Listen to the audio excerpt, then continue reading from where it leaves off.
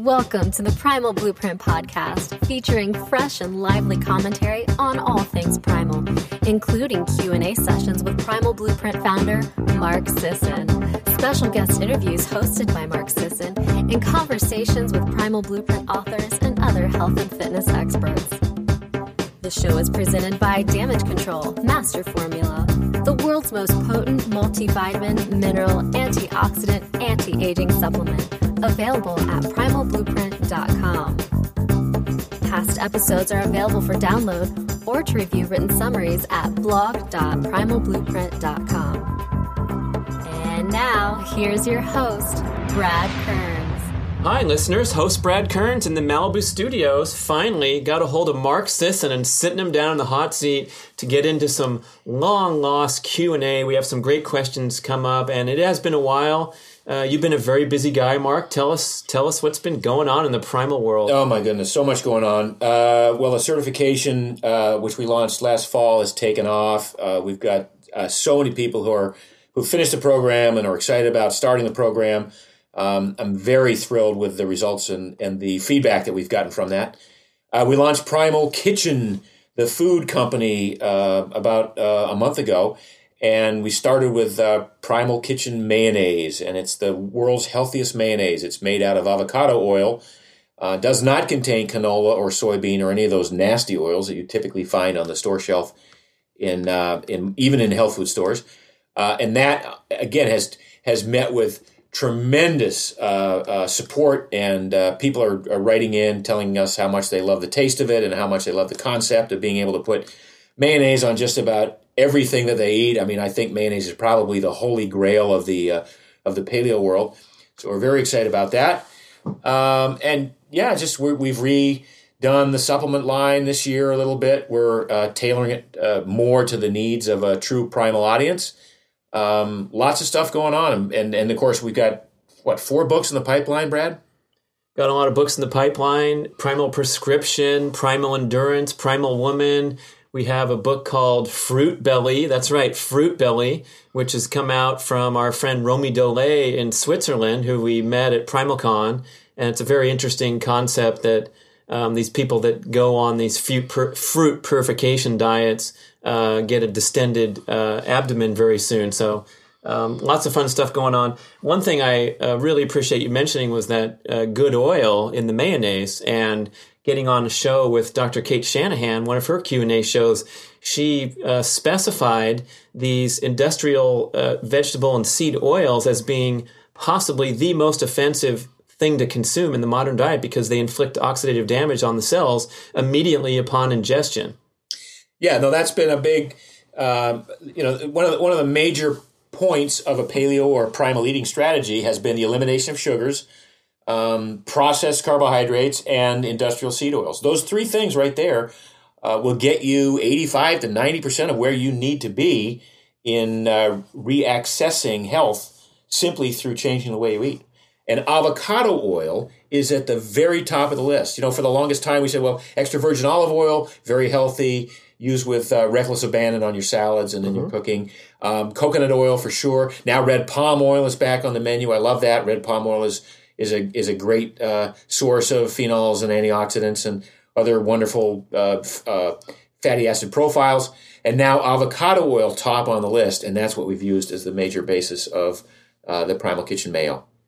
So our friend Jennifer from PrimalCon, who raised the pig that we slaughtered and enjoyed, she went over to Whole Foods to try to get some mayo, and they didn't have it yet. What can a consumer do right now to get their hands on a jar? Well, we have a 3-pack on primalblueprint.com. You can order 3 packs there, and we'll ship it to you for free.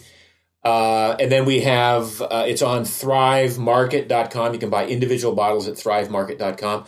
And we are well on our way into getting into some of these health food stores across the country. It's just it's a long process, and while we've had tremendous interest from all these stores, being on the shelf and selling through, you need to have the customers go in and say, "Oh, I want that mayonnaise."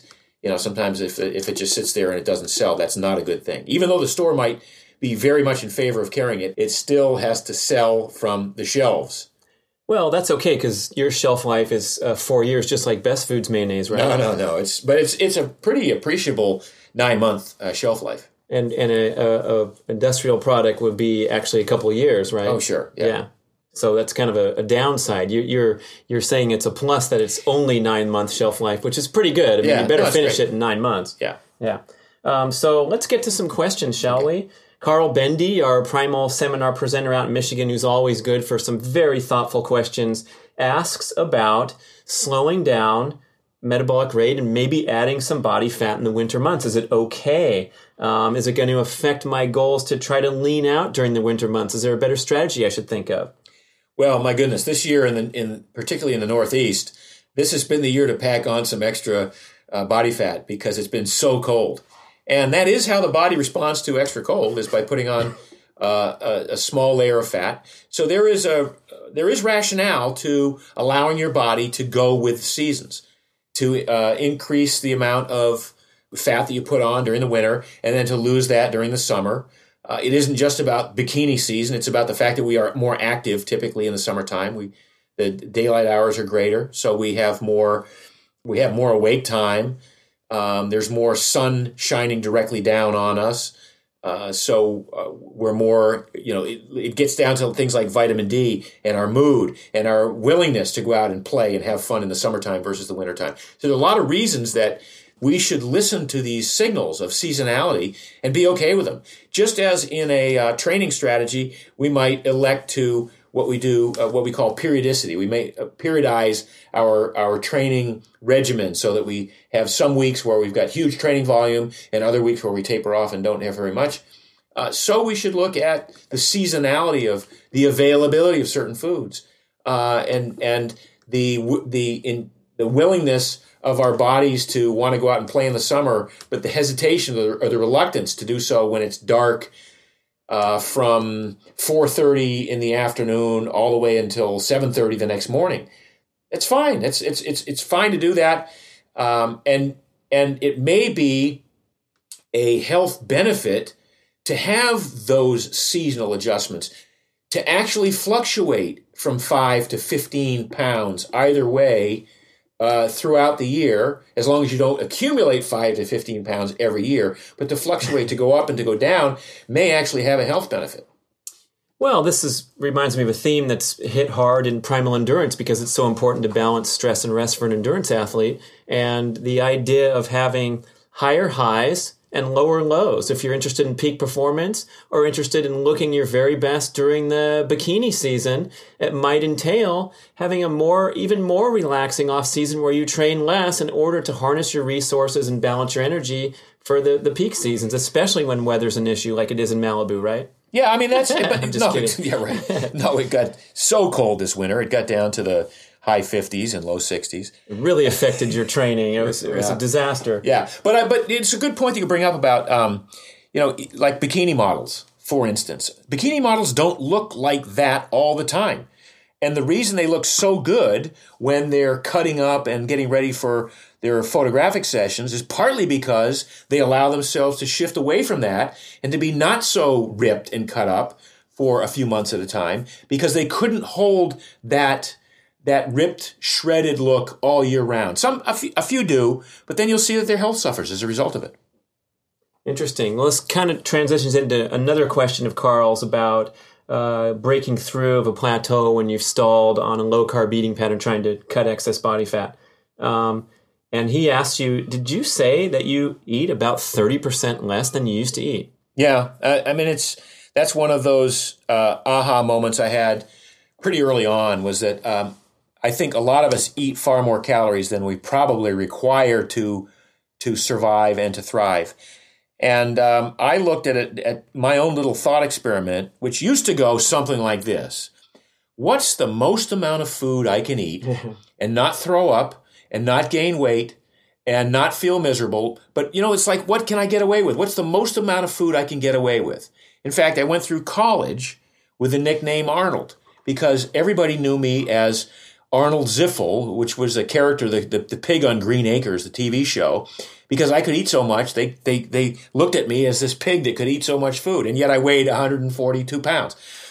So I went from that sort of life philosophy, which was what's the most amount of food I can eat and not gain weight, to the exact opposite, which is what's the least amount of food I can eat and still maintain my strength and my body weight and my mass, and still maintain my energy and not be hungry, and not be uncomfortable. So what's the least amount I can get away with? And it was quite an epiphany to realize, wow, I don't require that many calories to get through a day. And I'm not hungry. I've developed the skill, which I think is the major skill that we teach in the Primal Blueprint, which is how to understand when you're hungry and when you're not, and be able to not eat when you're not hungry. So now pulling back a little bit to Carl's question, and that's, what is an appropriate strategy for cutting, if you've plateaued or stalled in your weight loss efforts on any paleo eating program or the Primal Blueprint. And that's probably the number one question we get, which is, I had a lot of success early on, lost a lot of weight, and then I stalled at some point. What do I do now? Well, there are a number of things you can do. One of which is you can get online and really truly track your calories and see what it is that you're taking in. Maybe you are still taking in too many calories. And I know people are going to say, well, wait, Mark, I thought this wasn't about counting calories. You never count calories in the Primal Blueprint. Well, you don't until you've got a goal of losing more weight, at which point you go, I have to burn off more calories than I store. Not about calories in versus calories out. It's not about how much you eat versus, but it is how many calories you burn versus how many calories you store. And some of that has to do with hormonal manipulation. That's the difference, in fact. That's the difference. Calories in, calories out is a mathematical truth, but it doesn't respect the hormone elements where you say calories burned versus calories stored. Right. And you've trademarked that statement, I believe, with the U.S. Patent Office. Yeah, no, I have not. But it does call to mind this concept that, well, if I were going to eat 3,000 calories a day of just bagels, versus a 3,000 calorie diet that had me, drinking a cup of coffee in the morning and then having a big ass salad at lunch, and then having a piece of grass-fed steak and some grilled vegetables at night.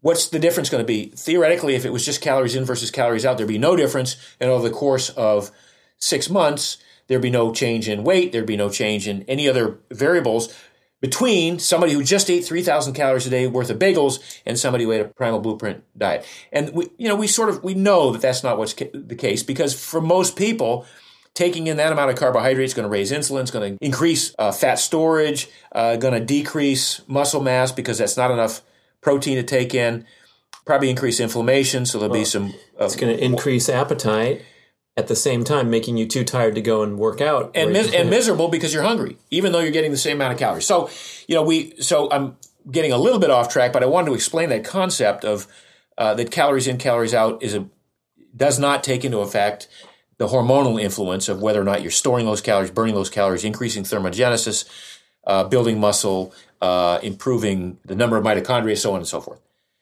Now, what do you do when you stall? Well, number one, you recognize all the good work you've done to get here. You say to yourself, wow, this is great. I've lost 60 pounds or 40 pounds or 175 pounds, and I'm now at a point where my body says, this is fantastic. Let's stay here a while.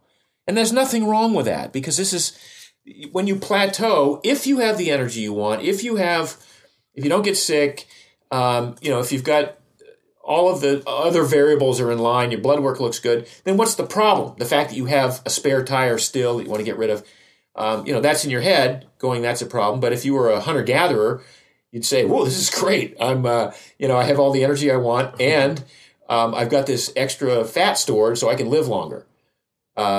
Nevertheless, there are people who say, well, what do we do to drop the next 20 pounds or 30 pounds?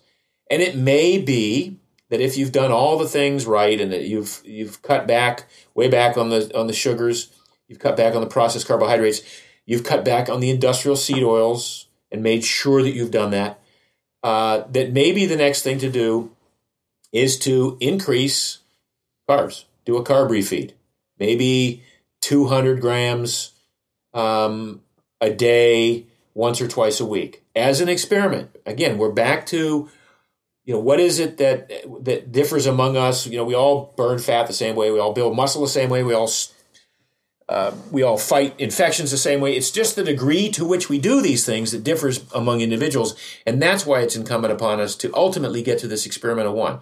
Okay, I've got a template for what works, but now to really dial it in very narrowly and figure out exactly how I get to my goals, I'm going to have to experiment. If I've plateaued on the weight loss, two things I have people do. Number one, I say, are you sprinting? Because a lot of times, if you haven't dipped into your glycogen stores and really gone to the well, then you may still have some insulin sensitivity issues. You may be resistant. You may still be insulin resistant. And so sprinting once a week, sort of squeezes those glycogen stores. I squeeze them dry. It doesn't squeeze them dry, but it slightly depletes them.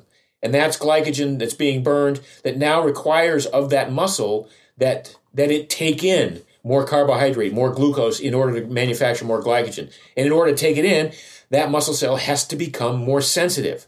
So there is that. It's a combination of sprinting once a week and maybe doing a carb refeed. So the refeed for a low-carb eater is also going to promote insulin sensitivity by having to deal with this onslaught that it's not used to of a whole bunch of carbs. Correct. So it's just a minor reset. One of the things that we notice with people who've gone on very low-carb diets for very long periods of time is that at first they achieve some significant measure of insulin sensitivity. They become exquisitely sensitive to insulin, and that's a good thing. But at some point, when you stay on a low-carb diet, very low-carb diet, you become slightly insulin resistant again. Now you go, well, why would the body do that to me? Well, the reason the body does that to me is when you become adapted to a low-carb diet, you become good at burning fat, you become good at using ketones in the muscles, in the brain, in the cardiac muscle, then the body says, wow, if we're only ever going to eat very low-carb, then I'm going to become insulin resistant, and here's why. I'll become insulin resistant because I don't need the glucose to go into my muscles anymore. I'm good at burning fat. I'm good at accessing ketones. I don't need all that glucose in my blood. I'm going to save it for the brain. So it's just another response. It's so elegant and brilliant how the body handles this. At that point, the body says, I don't really need the glucose in my muscles. I'm just going to save it for the brain. So I'm going to make the muscles resistant, slightly resistant, and I'm going to allow that glucose, whatever glucose does come in, I'm going to make it available for the brain. Now, there's nothing wrong with that. It's not a bad form of insulin resistance.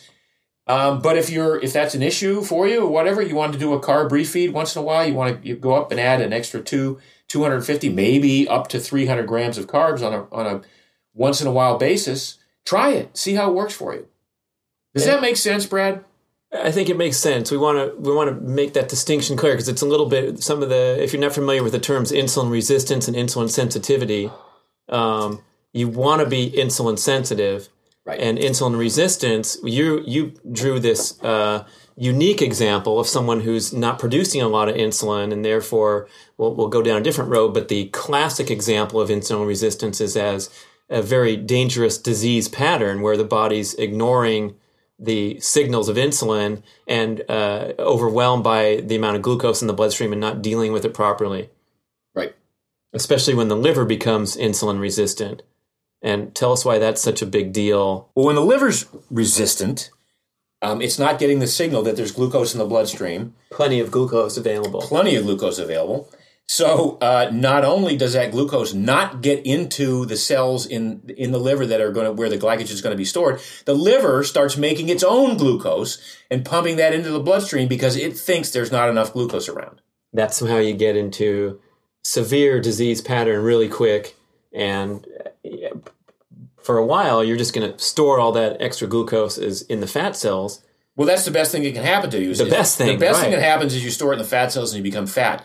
The worst thing is that it stays in the bloodstream, and then you start getting the neuropathies, the retinopathies, the amputations as a result of loss of circulation that become so rampant in a type 2 diabetic. The advanced glycation end products, which act on the longer-lasting cells in the body, and it's trouble all around.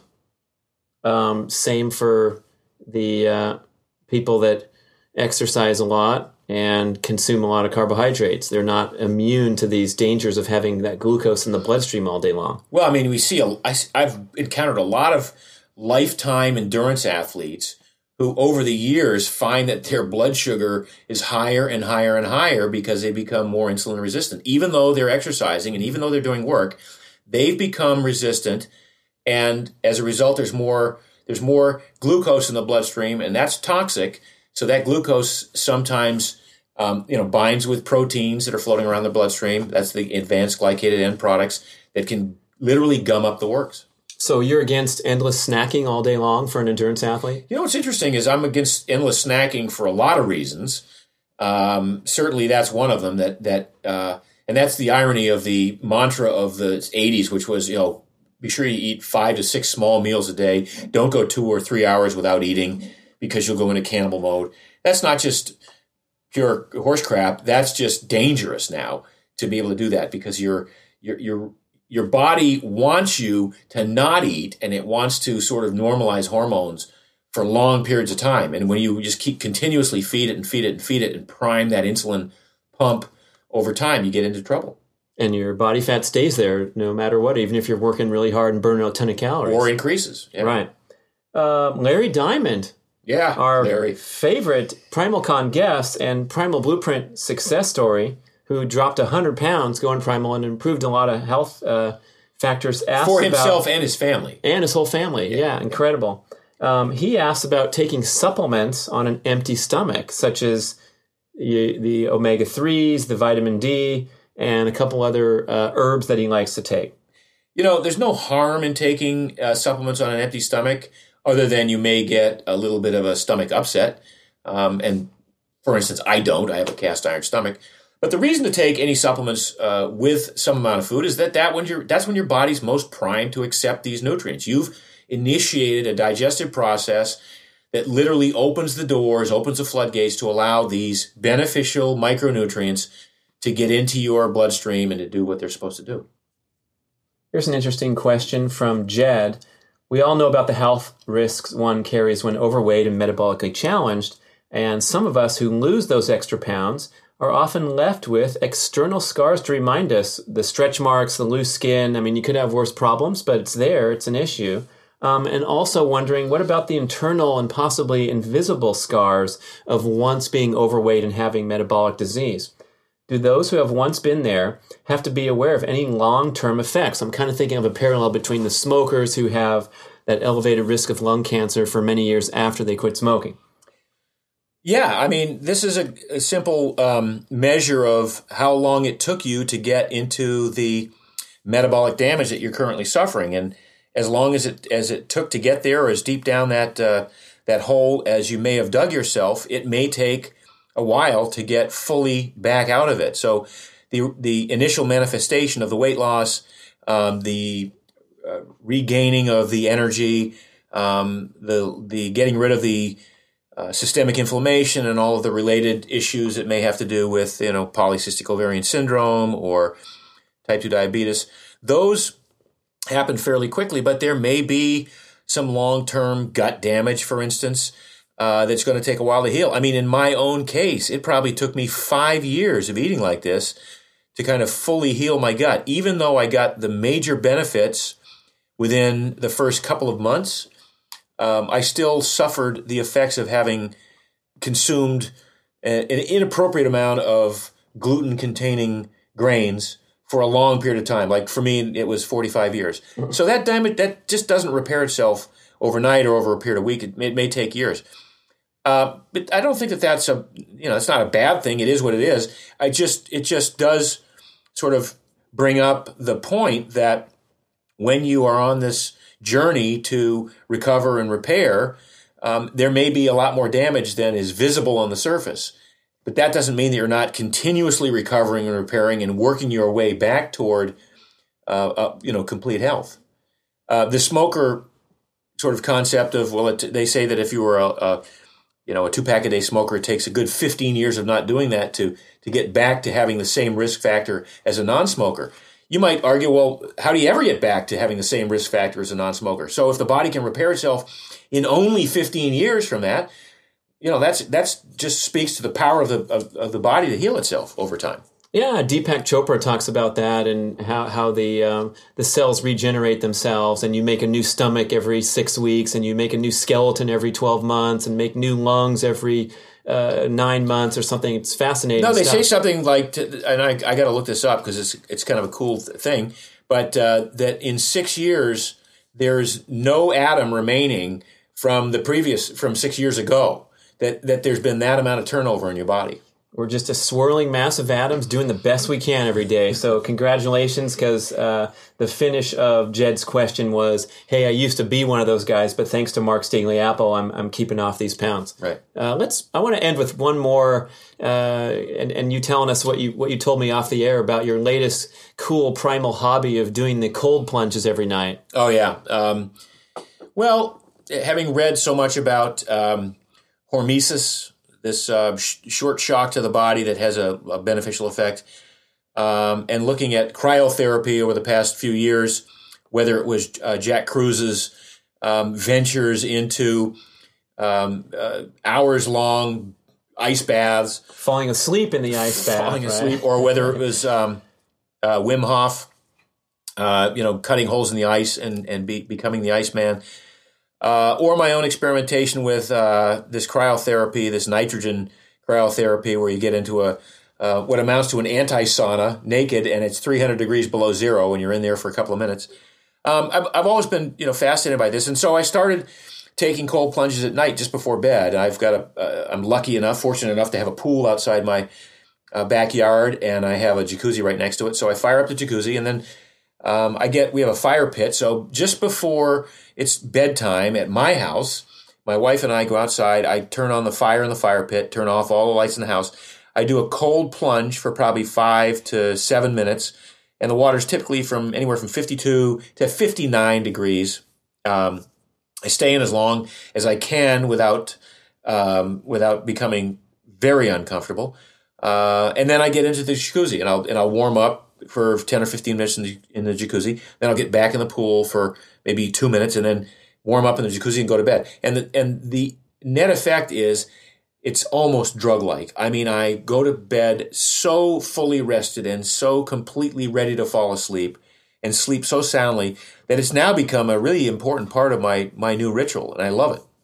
Yeah, you're speculating about not only the temperature changes and the hormesis, but also the calming effect of water, which was detailed in the Primal Connection, that it just puts our brain at ease, and especially right before bed. It seems like a wonderful idea. Well, and you'll get a kick out of this, Brad, is that I actually swim laps while I'm, doing the cold part of this. And that is sort of antithetical to my experience over the past 20 years, ever since I stepped away from the Ironman and said, never again. That is shocking. We couldn't bribe you to swim a swim workout back in the day, but now he's swimming laps in a freezing cold pool. So, Mark Sisson, thanks for spending the time with us on the Q&A podcast. Primal Blueprint podcast listeners, thanks so much for your support. And please, if you have some time, go over to iTunes and leave us a rating, because it helps elevate the profile of the show and increase our ability to spread the word about primal living. Until next time, this is your host, Brad Kearns. Take care.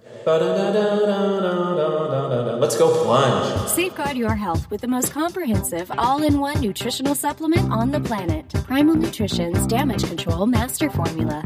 Forget mixing and matching with multiple bottles of individual agents. Now you can just take a single packet of the most potent and optimally balanced multivitamin, multi-mineral, antioxidant formula available on the market. You'll enjoy complete immune system, cardiovascular, memory, nerve, bone, liver, and anti-stress support, and much more. With 51 research-proven ingredients, Damage Control Master Formula helps you combat oxidative damage in every cell and every system in your body, and shore up any dietary shortcomings with complete protection. Order Damage Control Master Formula today at primalblueprint.com and check out the incredible free shipping offer for our convenient and custom-designed auto-ship program.